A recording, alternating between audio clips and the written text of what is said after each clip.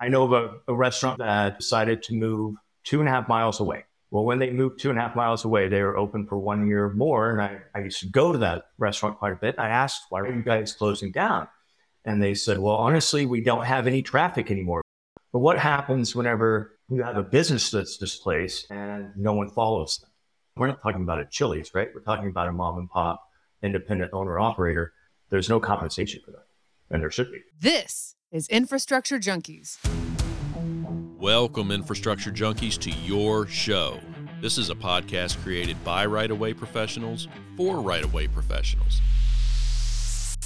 The Infrastructure Junkies podcast is the voice of the right-of-way industry, exploring eminent domain, right-of-way acquisition, and infrastructure development.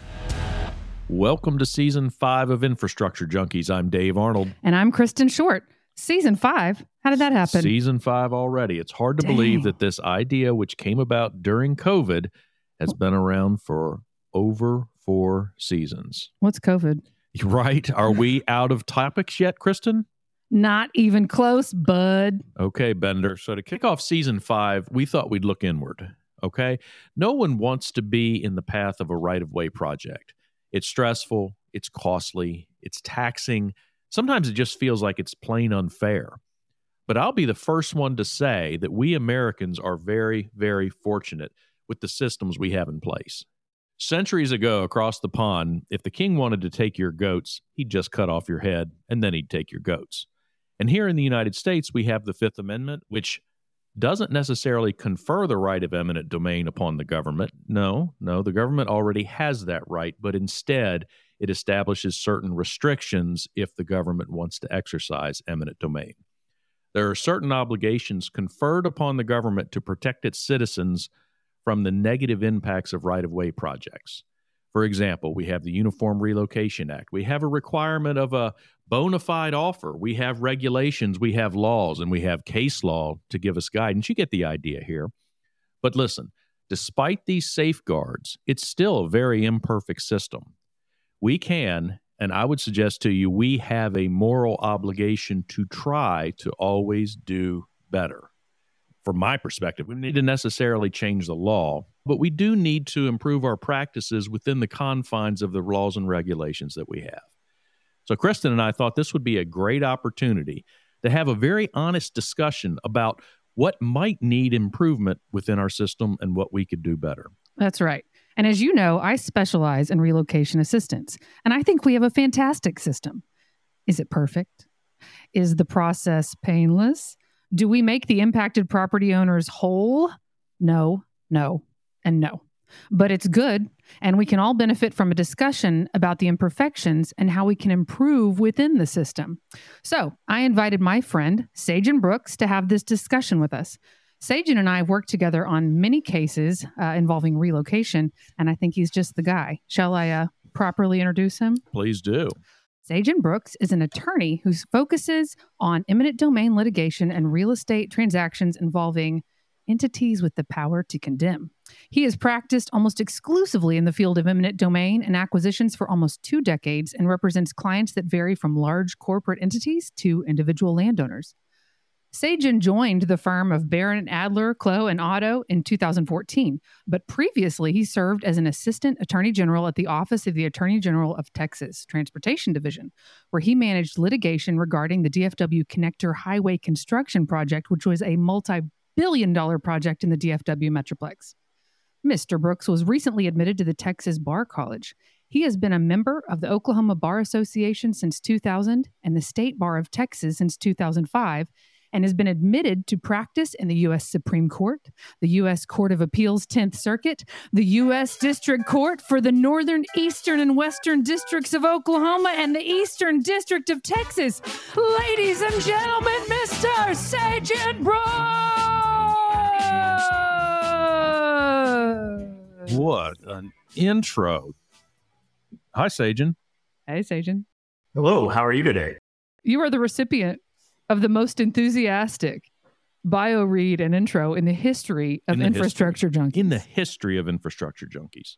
I'm spent. Well, I am flattered. Thank you. Thanks for coming and thank you for having me on your 5th season. Yeah, man. Thanks for kicking it off for us. We put together an outline before we start every season, and we kind of brainstorm. And last season, we focused a lot on water. And we're never shy about questioning ourselves. So we're going to move away from water, and we're going to look inward, and we're going to invite you as a landowner lawyer. I like to give you guys a hard time because I don't represent any landowners. But we're going to invite your perspectives onto the show to tell us what frustrates you, what frustrates your clients, and from your perspective, what could we be doing better? And Sejin, I think you have the great advantage over many people of having worked for the Attorney General's office before you represented private entities. So this is a great opportunity for our listeners and for ourselves. Thank you. I'm glad to be here. What do you think? You think the Uniform Act is just kind of perfect and everything's hunky-dory? It's a work in progress. It's better than before the Uniform Act, obviously. As you know, it is the Eminent statute that relates to eminent domain and condemnation matters. And anyone that has federal funds in their project is obliged to follow it. It definitely has some holes. It's incomplete. I think it's somewhat beneficial on the residential side. And I think there's a lot to be desired when it comes to commercial property relocations. Well, you gave us some actual really specific points of that you've seen in your practice, things that maybe are imperfect or result in something that might be unfair to landowners and or displacees. I kind of want to dive into some of those and see if you can tell us more about your experiences with these situations. And I think the first one that you gave us was the difference between the federal rule and the state rule for appraisals. And I think what you said is that under the federal rule, you could get nothing for a taking. First of all, tell us the difference between the federal rule and the state rule, and what are you talking about? Yes. Well, the federal rule, so whenever the federal government or jurisdictions that follow what they call the federal rule do a taking, it's a before and after analysis. So what happens on the appraisal is there's a value for the part acquired, and then you look to any damages or benefits to the remainder. And if the appraiser or the condemning authority finds that the benefits outweigh the value of the actual acquisition, then they offset, and that could, honestly, I mean, if you took it out to the nth degree, right, someone could end up paying the federal government for the privilege of having their property taken. However, the law stops at zero. It zeroes out. So let's say the government decides to build a wall, and they take part of your property to build a wall, but then the government turns around and finds that you are actually in a better position because you have a wall where you didn't have one before. That could zero out. The landowner would end up getting nothing. That's opposed to the summation rule, which is the state rule, when under the state rule, the part acquired is always valued, and any benefits simply offset any damages. So that's kind of how those two would work hand in hand. In Texas, we follow the state rule. Most jurisdictions do follow the state rule. So the landowner is always going to be entitled to the value of the part being acquired. They may not agree with the value of the part acquired, but there's always going to be some sort of value put forth. And then the question is whether or not the remainder has any damages. And if the appraiser finds that a brand new road is coming through and now the property has more access than it had in the before situation, then those benefits could offset any claimed damages to the remainders vis-a-vis a bisection, if you will. Well, Sejin, we follow the state rule as well in Virginia, but let me play devil's advocate here, okay? So what? If you're talking about dollars and cents, which is really what eminent domain is all about, if the project is making that landowner richer by virtue of benefits to the property, so what if you don't compensate them for what you've taken? Disclaimer, I am playing devil's advocate. I thought you might want to repeat that. Right. Yeah, let's clarify. You know, just for the sake of discussion, my very first jury trial, eminent domain jury trial from many years ago, we did that. We took a strip take off the front of property that was zoned Ag 2. I think we valued it at $3 a foot, the strip that we took. And the remainder was infinitely more valuable because then we brought curb and guttering, we brought sewer, we brought all kinds of utilities, we widened the road, there was better access. My gosh, we made that guy rich. So if we hadn't paid him the $15,000 for taking some square footage off of that at $3 a foot, so what? We made him rich. Well, that's an interesting perspective, and beauty is in the eye of the beholder, right? By adding curb and gutter, what you did is you did that to everyone else's property as well. So basically, that's a community enhancement. Everyone got the benefit of that. You didn't necessarily make that property that much better. And on top of it, what if they didn't want the curb and gutter? I mean, that's really where it comes down to. I too have tried an eminent domain case where a hotel was losing part of their rooms, and the analysis was the hotel would be in better shape because it never sold out that many rooms in the first place. So, I mean, I think when you look at something like that, you can't say, well, we helped you. Now you're welcome. 100%. Yes, exactly. You're much more leaner now, right? So, I mean, I don't think that the landowner really appreciated that argument. And I can see why, because they still lost something. Yeah. As a side note, this landowner, boy, he couldn't stand the government. He couldn't stand eminent domain. He took it very personally, even though it was a rental property. And then lo and behold, 15 years later, I clipped another piece of property that he had in an entirely different city. And so this guy, he wound up settling, but he said, I want to come into your office and I want to talk to Mr. Arnold one-on-one and tell him how he's ruined my life twice.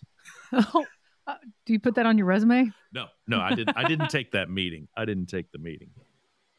Well, I mean, one thing about eminent domain is I hope this person's life wasn't ruined. It is a taking, but it is a taking where under the Fifth Amendment, as you described, there's a requirement for just compensation. People can disagree with what is just compensation, but typically there is going to be compensation paid, and hopefully no one's lives are ruined, no one goes to jail, no one's dead or infirmed because of this. It's just a necessary evil to get infrastructure projects off the ground. Yeah, but in fairness, it's just a crummy feeling to be in the crosshairs of any sort of a project.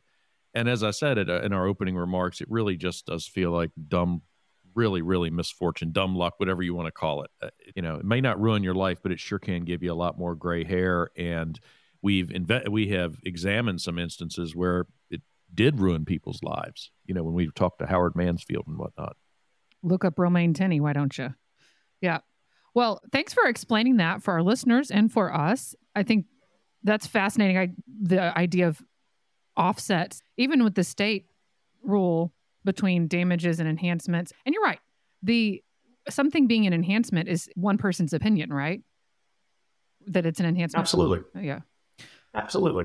And the thing that I dislike about the benefit enhancement in particular is whenever you have a parcel, let's say it's 10 acres, the project comes through is taking 2 acres for the project. And then all of a sudden, because it's a smaller parcel in the after, it's found to be worth more money. I mean, so basically what you have is a paper enhancement, and you're saying, because we took this from you, now your property, instead of being worth $5 a foot, is worth $7 a foot. Oh, but only in the after, and only after you've lost 2 acres.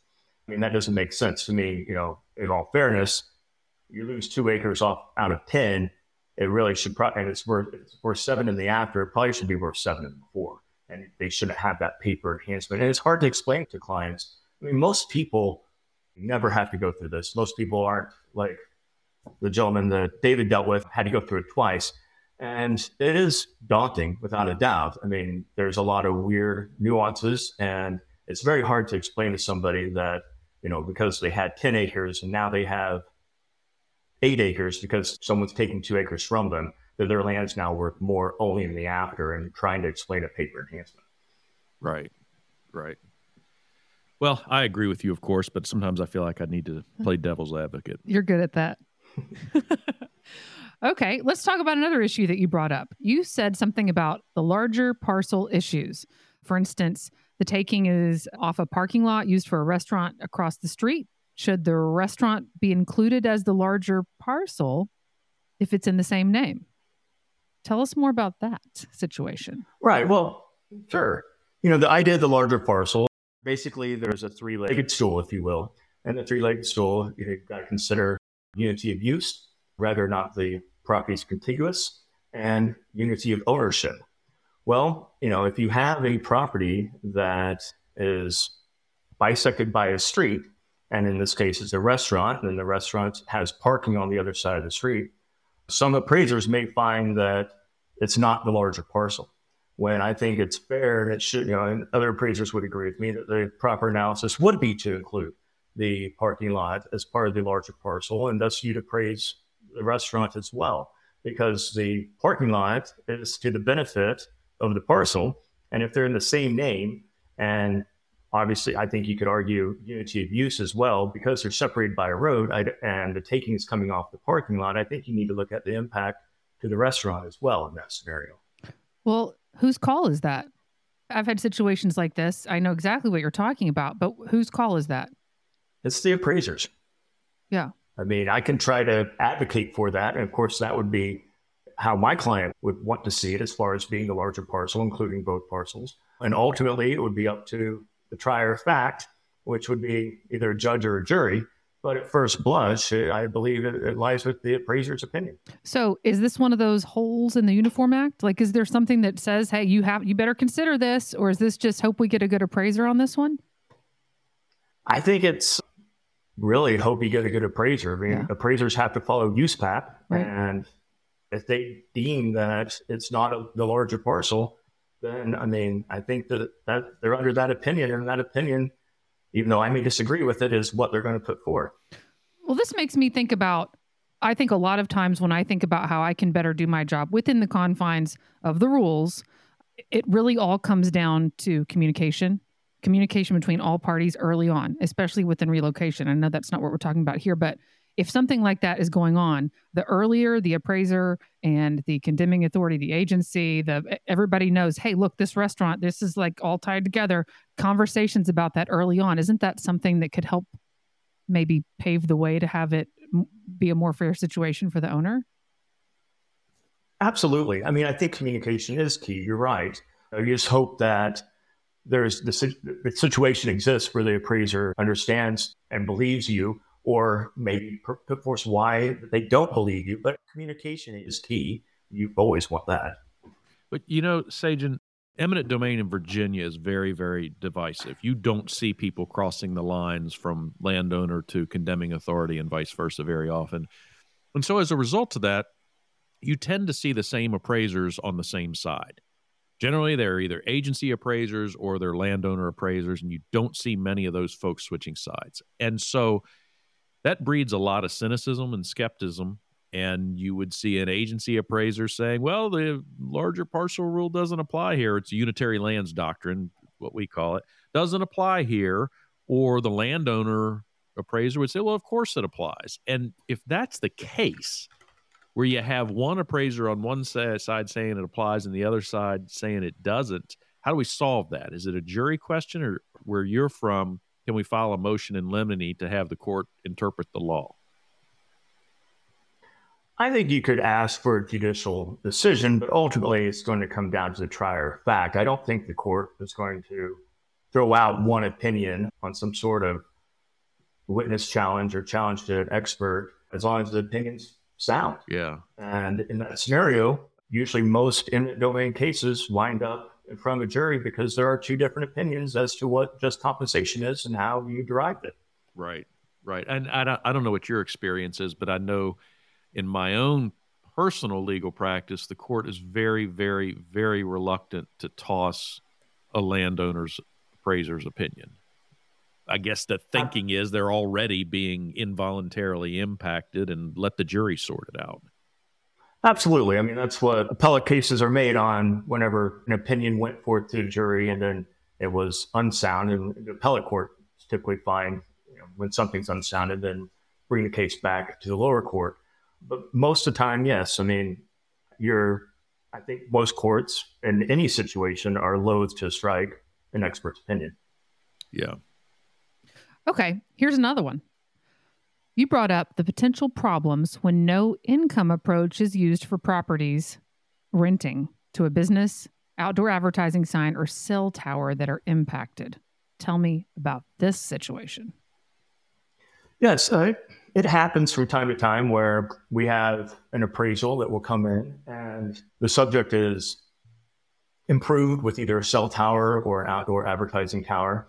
And that advertising sign or cell tower has an income stream attached to it. Sure. And that income stream is either based on a lease, or if the OAS or cell tower owns an easement, then that easement likewise needs to be valued just like it would if it had a ground lease on it. And what happens sometimes is when we get these appraisals in, though the income approach is not applied. So what happens as myself, as an attorney for the landowner, then I have to go and talk to my appraisers, and we do an income approach on that sign site or on that cell tower site, and use market value data, apply a cap rate, and then we present that back to the condemning authority. But if the condemning authority doesn't have that in their appraisal, and then we're already arguing uphill, because as much as I have my appraisers on my side that are representing the landowner, the condemning authority always has an appraiser as well, right? And they paid for that opinion. They have no reason necessarily to, at first blush, to discount it, especially because I say so. That's probably makes them want to go more the other way and credit their hired witness. So it can make things very difficult, because there's no doubt in my mind that when there's a cell tower or an outdoor advertising sign, it's paying rent to somebody, or it has an easement, and that easement should be valued at what other leases are valued up and down that same general area. And when that's not there, and when that's not applied, when an appraiser has not gone through the analysis, then it's an uphill push with the condemning authority saying, wait, you missed what could be something that's valued at hundreds of thousands of dollars. And it's just not there, because what's happened is that income stream was not compensated. When they aren't using the income approach, they're like, here's this monopole sign. We're going to put a value of $40,000 on it. Like, that's it. Here's how much this is worth. They'll value the pole, right? Yeah. Or they'll value the tower, but then they don't look to see what is the value of either the lease, and that lease could be back to the landowner, or if it's an easement, it would go back typically to the cell tower or the outdoor advertising company. Well, and you and I think, have worked on projects and parcels where there were cell towers, and we know a cell tower. I think I've done a cell tower that had like 23 tenants on it, with different carriers that had equipment on that cell tower that were leasing it. So it's not so cut and dry as here's this metal structure. Right. And then fortunately, when we have that number of tenants, typically on a cell tower, we do have a mechanism in the state and Texas. And Texas looks at those tenants as utilities, right? And so they will get compensated to make their movement to a new tower via a utility relocation agreement. The tower itself, it may be itemized as, it's a steel tower. Here's what it costs in the market. The end game, though, is what is that little piece of dirt worth at the bottom, and who is that piece of dirt worth? What we need to look at is, when we get down to the dirt where that tower sets, what is that lease interest, or what is the value of that easement, and how should that be compensated for? Because it's not the price of the dirt itself. It's a different valuation than that of the whole property, and needs to be carved out and looked at different. If you just apply saying Farmer Brown's dirt is worth so much per square foot to include that cell tower area, then you're missing a piece of compensation. Rather, it goes to the cell tower company because they own an easement. And then you look to the market and say, what are these tower sites leasing for in the market? Apply a number and then put a cap rate to it to get a value out of it. Or it should go back to, in this case, the farmer who signed the lease and is getting so much per month because of having that tower. Okay. That makes perfect sense to me. But here's the question. Is this another one of those places where there's a hole in the regulations? I mean, is this all objective, whether you're going to use the income approach or not? Is there any, hey, if there's a sign or there's a cell tower, is there something that is subjective and we just have to use our brains and communicate about it? Or is this a hole in the rules? Again, I don't want to say it's a hole in the rules, but I think it is an error on the appraisal itself when it's not done. Mm-hmm. I mean, we had a client recently that has a piece of property. It's functioning as a tow storage facility. And that tow storage facility wasn't valued under the income approach. They just did a whole value on the price of dirt. Well, clearly there's a business on that property and that business is making money. And while we don't pay for business losses, we do value the real estate. And if the highest and best use of that real estate is for a towing and storage facility, then we should look at what is the value that is generated by leasing that land to hold cars.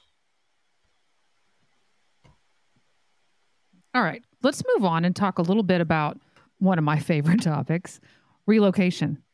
I want to talk with you. I know you've had a lot of clients that were displaced residential owners and tenants. So let's talk about housing supplements and the issue with housing supplements for residential occupants and condemnation. What do you see that arises that's a problem or that may even seem unfair for, let's talk about residential occupants? I think when it comes to residential displacee, the rules are, they try to help the landowner, obviously, but they don't always look to every mechanism which could benefit the landowner the most, while it tries the best it can. For instance, if you have a residential property and is facing displacement, then as you know, the idea is to go and basically look in the market, usually get some comps of properties that are currently for sale, and then figure out what would be a decent housing supplement. And how that works, though, is that is offset by anything that's given up in the condemnation, right? Mm-hmm. So let's say a home is valued at $100,000 in the condemnation. And the landowner may or may not think it's worth $100,000. Let's say they think it's, in one scenario, let's start with $120,000.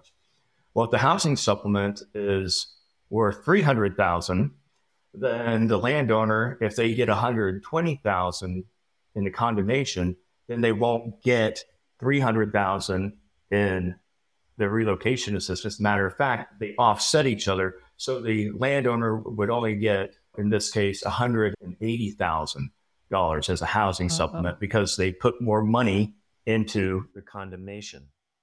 Now, the problem with that is if they fight and say that their land is worth or their home is worth that $120,000, they pay taxes on $120,000. There is a tax hit that goes to the landowner in a condemnation. It just depends on whether or not it's long-term or short-term. But if they don't argue for the value of their house and say, okay, it's only $100,000, then they would get $200,000 as long as they move. Right? Mm-hmm. So that's the key. They're forced to move, but they will get a tax break by not arguing that it's more. And so when you get that offset, it's really interesting because for every dollar you put into the condemnation pot, you take $1 out of the reload pot. So it's hard for the landowner to want to argue for more money when they know their house is worth more, but then there's that edge on it. But the painful scenario comes when there's an issue such as a lien or something like that. If there's a lien on the property, and say in the $100,000 scenario, the lien is, let's pretend it's $20,000 in this case. The landowner does not fight for the value and says, okay, I'll take the $100,000. $20,000 goes to the lien holder to satisfy the lien. Mm-hmm. The landowner now, when they go to buy that house, instead of getting $300,000, they get the same $200,000. They get to put in their $80,000. They're deficient by $20,000. Mm-hmm. That happens quite often. Go ahead. But they had the lien satisfied, which they had to pay back anyway. Okay. So your first point gave me heartburn. That point doesn't give me heartburn. But Kristen's about to come out of her chair. I'll stand down. Okay. Listen. Remember when Dave played devil's advocate? I'm gonna play relo agent. Okay. So what? So the freak what, man? So your house is worth $100,000 and we found a comparable for $300,000. The entire purpose of the replacement housing payment is to make sure that you can move into something as good or better in terms of size, age, condition, quality, functionality. I'm going to assume this is quite a step up for this particular owner occupant, and we're giving them the money to do that. So what? I'm not talking about the lien situation. I've had that, and that's been a difficult thing at times in my career. But I'll tell you, I'm going to be real honest with you, Sejin. When I have landowners who are owner occupants and we come through the door and we say, oh, look, we found this comparable. You are eligible for this massive replacement housing payment if you purchase and occupy something that costs this much or more. Of course, if your money goes up in the condemnation process, it's going to offset, because the entire purpose of that is to ensure that you can afford to live in something as good or better. When those people are represented by attorneys for the condemnation, not you, Sejin, I'm not talking about you, but sometimes that feels icky to me. I have had situations where their attorneys want to fight for more money in that bucket, and then they are ending up paying some of that money to the attorney out of that bucket, which puts them in a similar situation to having a lien, because they're not really getting all of that money. So if you need $300,000 to buy this house, in my opinion, who cares which bucket it falls into? And I know capital gains tax, but if they're buying something, there's ways around that too. So that's my question as devil's advocate / relo agent. Who cares? Well, there's a few things that I think that need to be looked at when it comes down to answering that question. For one, I understand that it's better to take the $300,000 house and put as much money in the relocation bucket as possible when it's a residence. And that's all fair and well. And if we're dealing with a situation where someone has to move, the project is taking out their house, that's also important. But when it comes down to, yes, you gave these people a gift, as you see it, an upgrade. They got upgraded to a $300,000 house. Who's going to be there when the tax bill comes? Because Texas is a property tax state. And the difference of you're 3Xing someone's property values right there. And if they're living on some sort of subsidized income or limited income, are they going to be able to afford the property taxes the next year? Are you forcing them in a situation where, because they've now moved and taken on a $300,000 house, which again may put them in a good situation, where they're going to be forced to move next year because they can't afford that house? You have made a great point, and you and I are in alignment on this 100%, because I will tell you, we are tasked with finding comparables that are within the financial means of our displaced people. And a lot of times I think people get lazy. I've seen it where it's like, well, oh, look, we're giving them a rental supplement, or we're giving them a replacement housing payment so they can afford it. Hold on. What if there's $800 a month HOA fees, which we can't pay for? What if there's $200 a month maintenance fee, which we can't pay for? What if there's increased taxes? What if their insurance goes up? We can't pay for those things. And so it is our responsibility. And maybe this is another one of those times where we as agents in the right-of-way field, in order to do a better job within the confines of the law, we need to look harder at that. Within the financial means, just it doesn't mean, oh, I can pay the lease or I can close to purchase the house. There's much more to it. And I think that we are tasked with considering that when we're finding comparables for our displaced residents. Absolutely. To me, this just goes back to the premise of the entire episode, which is it's a very imperfect system. And we could probably continue this discussion for many, many, many hours over many weeks, identifying issues like that. Where frankly, Sejin, we're just not going to see eye to eye on this. And I guess we take the easy way out when something is unfair to the landowner. We're like, well, it's not a perfect system. And then you're looking at it from their perspective like, yeah, but we didn't ask for this. Fix it. Fix it. Yep.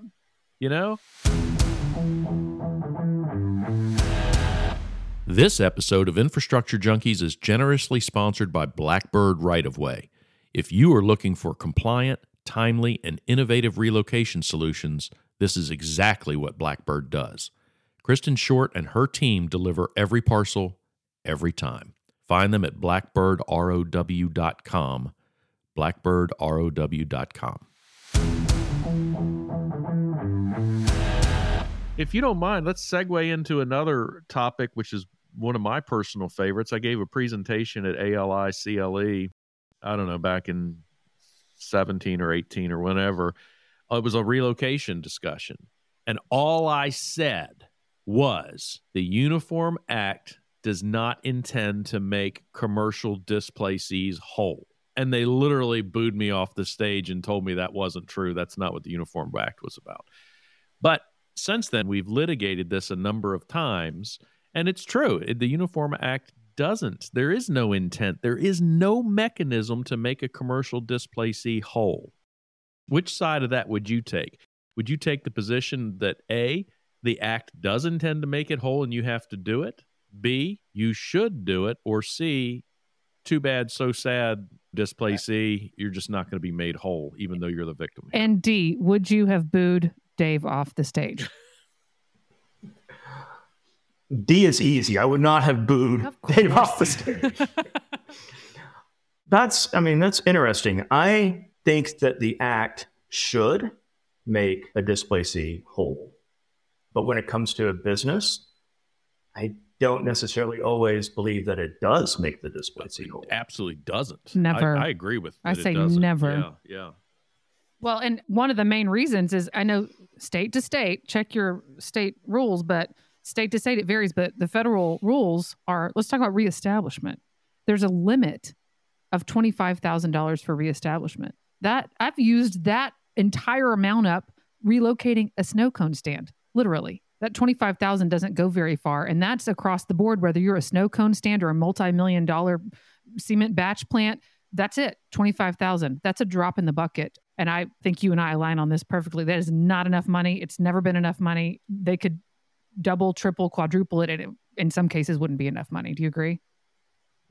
Oh, absolutely. I mean, I don't think that in every circumstance it would ever compensate for some of the losses that a business has when it's trying to reestablish itself. Now, maybe the snow cone stand could get it done for $25,000, I hope. But in the most part, no. When you're talking about multi-million-dollar batch plants or any type of big manufacturing operation, $25,000 just doesn't get it done. It doesn't. Well, and I want to come back to that in a minute. But first, I think it's time we play a little game. Okay? We do a little game here on Infrastructure Junkies called Over, Under, Push. Are you familiar? It's real hard. It's really complicated. It's like cap rate math and stuff, you know? No, okay, over, under, push. I'm going to give you 3 things, and for each one, you have to tell us whether it's overrated, underrated, or it's a push. It's just aptly rated, okay? And we can discuss. And then here's the fun part, is at the end, I get to tell you whether your opinions were correct or not. So that's how you win, is if I deem your opinions correct. Do you like this? This seems fair and fun, doesn't it? Seems completely arbitrary. Guys, if the listeners could see, he looks so excited right now, guys. You don't even know. Okay, so here's your 3 things: overrated, underrated, or it's a push. Number 1, concerts. Number 2, novels. And number 3, movies. You may consider it for a moment, and when you're ready, we're going to talk about concerts. Overrated, underrated, or it's a push. Push. It's a push? Okay. It's a push. Wrong. Underrated, depending on who you go see. What's your favorite concert you've ever seen? My favorite concert I've ever seen is The Killers. And that was very, very, very underrated. I can't explain how great that concert was. Yeah. But I've also seen some that I left not overly happy with. That's why I kind of averaged the push. Okay, you know what? I take it back. You're right. Because guys, if you ever get the chance to see Bush live, do not. It's the worst thing I've ever seen in my entire life. They're supposed to go back on tour this summer. They should stop. They should, there's a lot going on in our industry. They should try to get jobs in right away. They fit right in. Wait, what's the worst concert you've ever seen? Good question. Ooh, there have been a lot of really bad concerts, but I would probably have to think Bob Dylan. I've heard he's really bad live. Yeah, well, he just stood there. He's bad not live. I think Bob Dylan's in my blind spot. Like, I don't understand it. And I have younger people say the exact same thing about U2. They're like, they suck. And I'm like, no, you weren't there when you suck. In the early to mid 80s. They were groundbreaking. Yeah. But I could see how you'd come out at that point on Bob Dylan. I've heard that. Okay, let's go to novels. Over, under, push. Over. Overrated. Okay, please explain. Because I believe movies are underrated. Oh, okay. So I had to go one way. Okay, so novels overrated, movies underrated. Okay, that's fair. That's interesting. Is this like a long-standing belief of yours, or is it more recent? Because I think movies have gotten a lot worse lately, and I don't know. I've always been a movie fan, and I think there are some really, really cool movies out there. I mean, obviously, it's like with anything, is every movie great? No, there are some movies you probably felt like you wasted time that you'll never get back in your life. Same with some books. Right. But for the most part, there's some really, I mean, you may not be a Marvel fan, but you've got to kind of appreciate the special effects and oh boy, the pooling of the cast. We're not Marvel fans, but I think we are definitely in the minority in the entire world right now. There's a whole like universe and all the, I don't even know, but yeah. It gets to be a lot. Yeah. It seems that movie quality's gone downhill. All it is, Sejin, is Marvel movies anymore. They just don't make it. They don't make like fried green tomatoes or like something Good Will like that. Hunting. Yeah. It's just Marvel movies and stuff that I don't understand. And there's a lot of stuff out there in movies that I don't understand nowadays. Wicked is coming out. Wicked is coming out. Wicked, the musical. Yep. I mean, that should be right in Kristen's wheelhouse. Isn't that just the Wizard of Oz with songs? I'm going to mute you. You go ahead. I'm muting you. Listen, I took my kids to see Wicked in New York last year. I've seen it before. My kids seen it the first time. It was the most magical thing ever. When they showed that commercial during the Super Bowl, the trailer for Wicked, I had goosebumps. I almost cried. Yes, that's in my wheelhouse, and I will be there opening day. By the way, that will be Thanksgiving of 2024, and you're going with us. Don't worry. It's going to be a good time. Yeah, very excited about Wicked. And you know what? Okay, for over under push, I usually tell you you're 1 for 3 or you're 3 for 3 or whatever. I don't know that I can like judge you as harshly on this because I disagree with you on novels and movies, but I think you're right on concerts. So I'm going to give you a B-. Okay. So let wait a minute. Let's recount what's happened here. Sejin comes on, very graciously donates his time. I come out the gate at him, then you come out the gate at him, and then you just told him he's a B-. He knew what he was getting into. Back. He knew what he was getting into. Did you know what you were getting into, Sejin? Absolutely. Hey, C's get degrees. B- is like pretty good. B- is you probably become rich. That's right. Okay, Sejin, thank you for playing my game. You did a great job. Okay. Do we have any other legal stuff or right-of-way stuff we want to talk about? Always. We were talking about commercial displacees. I do have a question for you, and I'm totally putting you on the spot. So feel free to tell me that you don't want to answer this question. But let's say that you are in charge of a change to the regulations for commercial businesses. What do you think should be compensable that is currently not? Besides more, I know you want more reestablishment. So do I. Wow. There's several different things, but you said one. I think that there needs to be a mechanism, at least in Texas, to value goodwill or blue sky. I understand it's hard to value, but I think there should be a mechanism for that. Under the Texas law, we just talk about the fact that what is compensable is the value of the real estate, but there's more to it than that. I know of a restaurant, for instance, here in Austin that was not impacted by eminent domain, but they, on their own volition, decided to move 2.5 miles away. Well, when they moved 2.5 miles away, they were open for 1 year more. And I used to go to that restaurant quite a bit. I asked, why were you guys closing down?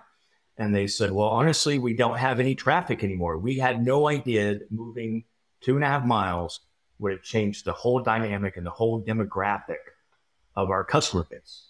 And we did it to ourselves. We thought we were getting a better lease rate, but we ended up shooting ourselves in the foot. And that was on them. But what happens whenever you have a business that's displaced and they have to change neighborhoods and no one follows them? I think that situation is terribly unfair. It's terribly unfair. I understand that you're saying something should be compensable within that goodwill.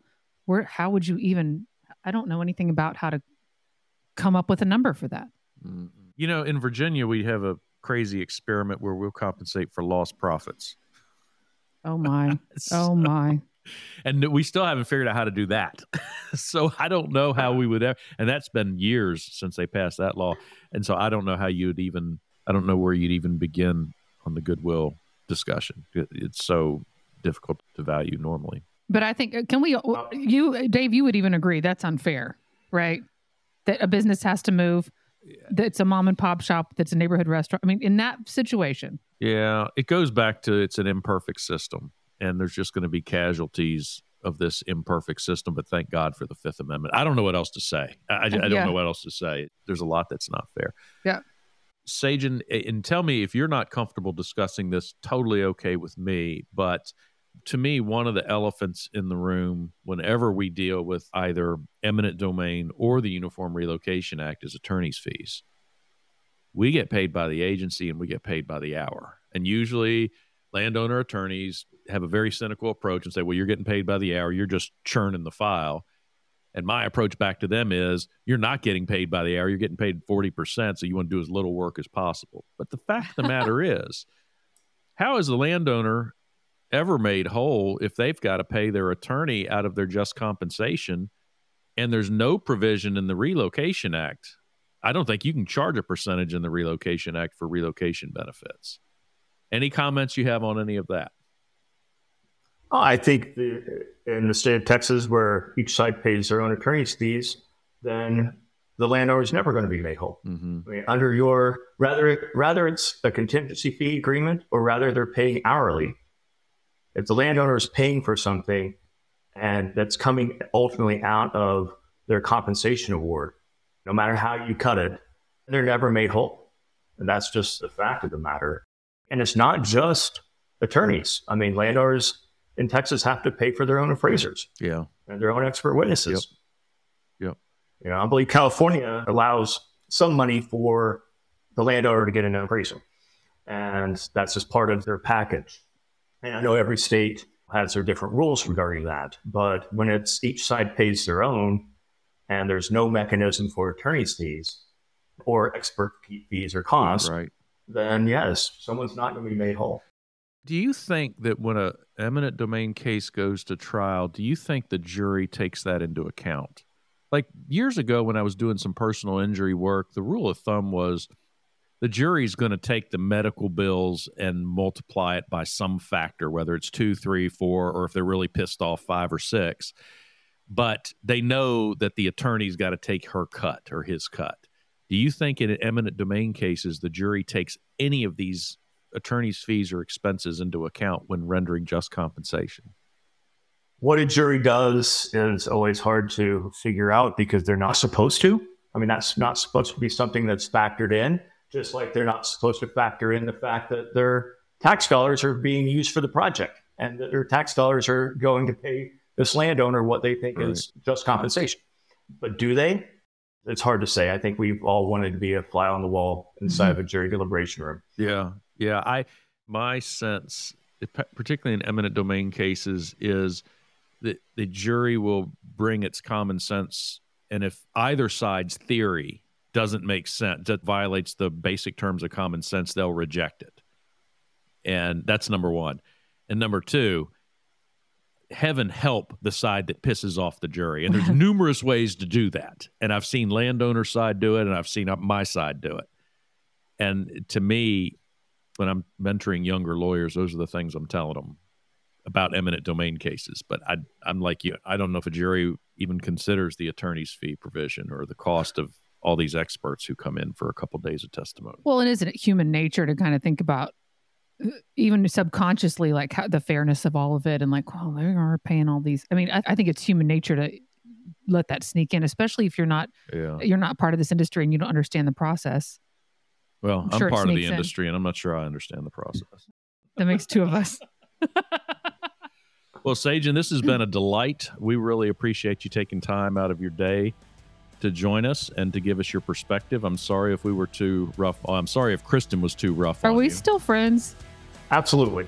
Oh, thank goodness. And I appreciate you having me. So thanks for coming on, and we'd love to have you back sometime. Please, anytime.